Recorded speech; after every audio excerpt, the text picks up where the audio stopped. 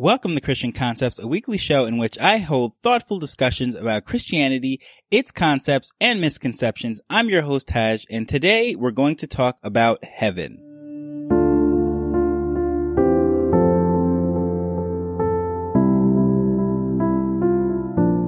Now, there's a lot of common misconceptions, and of course, there's a lot of pop culture about heaven, but we're going to cover everything. We're going to go over some pop culture references that are just totally wrong. Then, of course, we're going to look at the biblical heaven, and then lastly, we're going to look at how we get there. And, so first of all, we're going to start with what's most common. We have all these references of heaven as, all these different things and opinions, and really it doesn't line up with the Bible whatsoever. But let's just start with what we see in a lot of cartoons, a lot of movies, especially children's shows. We're going to see a lot of clouds. We're going to see winged babies flying around and all sorts of things that are, just very typical that we see in paintings and art and even sculptures. But here's the thing. First of all, humans do not become angels according to the Bible. They're very different things. It's not like a caterpillar becoming a butterfly or a moth becoming, or a caterpillar becoming a moth or something like that. They're completely different species, if you will.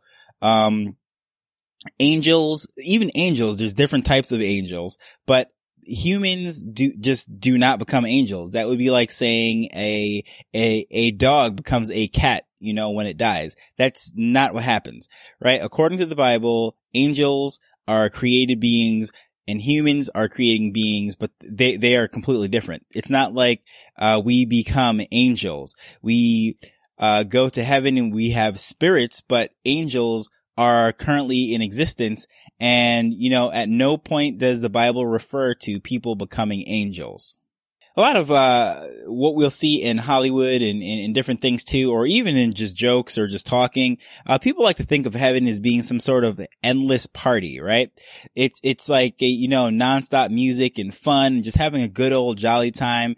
And really, we don't see anything about that in the Bible whatsoever. It's really, again, that is pop culture. It's what people like to think of, they're having a good time here. Maybe they're having beach parties. They're, hanging out with the guys and all these different things. And they like to think, okay, well, that's what heaven's going to be like. Well, that's really not mentioned in the Bible whatsoever. That's not really the biblical heaven. That more so sounds like a relative heaven, which is like a popular, belief. People believe that, heaven is relative to whatever that they love. If, for example, I love football. So heaven is a nonstop Super Bowl game or college football, whatever it might be. People like to think of, okay, that is heaven. If you like cars, then it's going to be just the ultimate garage. And, with Shelby, 1962 Shelbys, is it 1962? Whatever it is, 1960 Shelby Mustangs and all these different things. Whatever you're into, people like to think, okay, that's what heaven's going to be like. But again, that is not in the Bible. That is not biblical. Also, a lot of people like to think of it's going to be like this great family reunion as far as, everyone's going to get back together with their friends and families. And, really the Bible doesn't even imply that either. In fact, it seems like earthly ties are, if not irrelevant, they're just not very important in heaven. I'm only basing this off of one really passage because it's not really, something that's gone into very deeply. But, in one particular passage, Matthew 22, the Sadducees, which were one of the, religious groups, one of the rulers of the day back when, during Jesus' day, the Sadducees and the Pharisees were the two religious groups that were competing for control within Israel. And the Sadducees came up to him and they were trying to trip him up, see, how smart he really is, how much he knows the scriptures and what have you. And they asked him a question as to, a lady in particular in this passage, she had 7 husbands. Each of her husbands keeps dying. So she remarries and that one dies and so forth and whatnot. By the 7th husband, that husband dies and then finally she dies. So they asked Jesus, well, when she gets to heaven, who is her husband? Because obviously each of the 7 husbands passed on before she did. And the answer that Jesus gives is almost like, you're just going to be like the angels that are in heaven. And that's another reference that you're not going to be the angels. You're going to be like the angels, right? And, it's not a time for marrying, right? And so again, in that passage, it really is not really going into very deeply, but it seems like, like that is really not the point of heaven. That is not what's going down. And in that passage, again, it's not something that is very elaborated on, but based on just the way Jesus answered, it seems like, whose husband or whose, family ties you have, the friends that you had on earth is not the main focus of heaven. And of course, you hear about like different, religions and different sects. For example, a lot of, we saw in the news, especially during 9/11 and all these different things, we kept hearing about the 40 virgins of these, these guys who sacrificed themselves for their religion, right? And a lot of that, believe it or not, although that is Islam, a lot of that belief sort of creeped its way over into Christianity, where people like to think of, heaven having a bunch of virgins and all sorts of things. But really, again, that really appeals to the flesh, and that is not very biblical, because biblical heaven is really about God, and it is a place without sin. But, the 40 virgins and all the indulgences that the flesh could consume really does not line up with the Bible. But now we're going to take a look at what the actual Bible, or the Bible says about heaven. First of all, when you're speaking about heaven as to the Bible, you have to clarify which heaven they're speaking about, because believe it or not, there are 3 heavens in the Bible. First heaven is the atmosphere. This is where the birds fly, where the rain comes from, and all those different things. Then the second heaven is outer space. This is where the stars are, the galaxies and all these different things that are out there. And then in the place that we most refer to as heaven when we're speaking about it is the place where God is. And in 2 Corinthians 12, particularly verse 2, this is referred to as the third heaven. And this is where God is. And really, that's basically how you can describe this heaven. It is not a physical place, because, it's not like you pass through the first heaven, then you go to the second heaven, and then you go to the third heaven, which is one of those beliefs that was, in the olden days was thought of. But the heaven of the Bible is a spiritual place, right? It is not a physical place. Like, you can't just board a rocket ship and then go through the first 2 heavens and end up in the third heaven. That is not how it works. According to the Bible, just describing this place, the spiritual place where God is, and currently also Jesus, this is going to be the place that we as believers will go to spend eternity with God, right? In this place, there is no sin, there is no death, there is no pain, no suffering, no tears, as it is described in Revelation. This place is, because there is no sin, it is paradise, right? All the things that we suffer with here on earth, it won't be there. And of course, once we get to that point, we will be in what the Bible refers to as our resurrected bodies. So, all these pains that I'm feeling in my knee and my back, injuries that I had from playing football and all different things will not be there, right? In this heaven. And this is what we're speaking about when it is the biblical heaven. As I said, this is currently where God is, and this is where Jesus is currently sitting, and this is where believers, saved people, Christians, whatever you want to call them, are going to spend eternity with God. And that is how it is described. All this other stuff about, endless parties and all these different things, no, that's not in the Bible. If you read through Revelation, no S at the end, you will see the angels and all the saved people, countless people, hundreds and thousands, just innumerable amounts of beings praising and worshiping God, and everything is it's just paradise. It is a wonderful place. And, as far as all those things that everyone likes to speak about in pop culture, no, not so much. And it is not a relative heaven.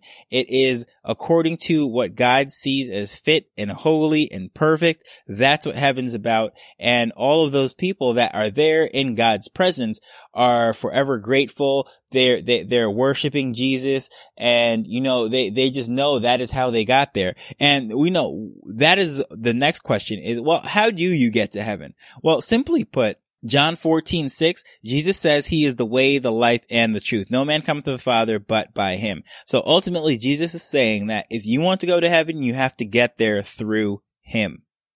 So what does that mean? How do you come to Jesus?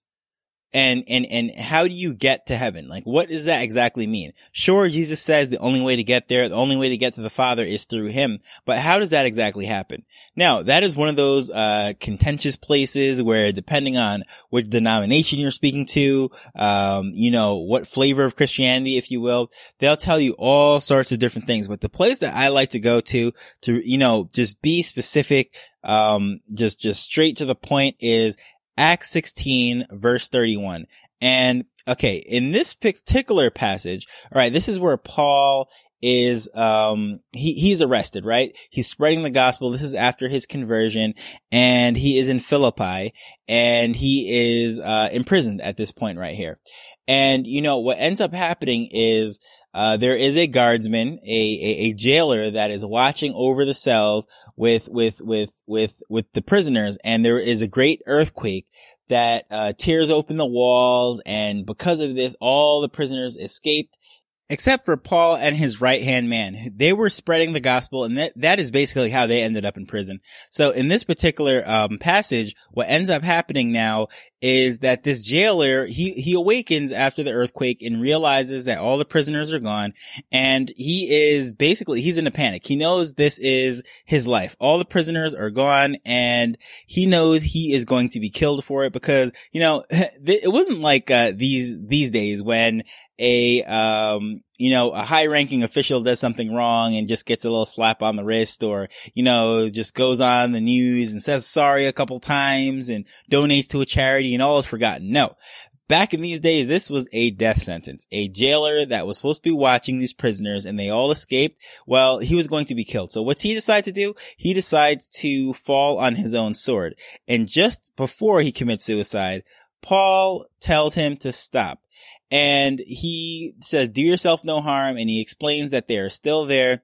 And, this jailer, the Philippian jailer, is absolutely shocked. Like, wow, like these two guys stayed in prison when everyone else fled.